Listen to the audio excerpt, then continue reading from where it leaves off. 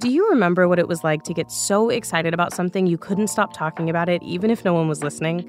What about the time you saw a movie and felt seen on screen for the first time? Or read a book that changed your world completely? Was it the first time you saw a lightsaber cut through space? Maybe it was a boy finding out that he was a wizard. Or a girl falling in love with a vampire. Maybe you can't stop thinking about a billionaire building a suit of armor in a cave with scraps, or a young woman being chosen to stake creatures of the night. We all have something that makes us so excited we're practically vibrating when we get the chance to talk about it.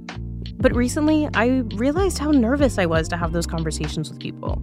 How at some point I stopped being open and honest about the stuff that I loved, and I started worrying about what people would think of me if I really let my nerd flag fly.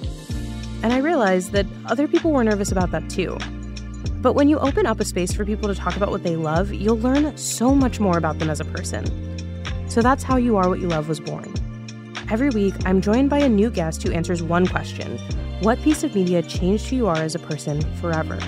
We dive into the little parts of being a fan and falling in love with media and how it makes up the person they've become.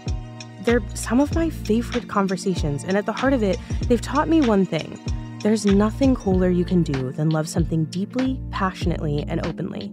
It's what makes you you. Ultimately, I hope these conversations will make you a little more comfortable with sharing that part of your heart with people.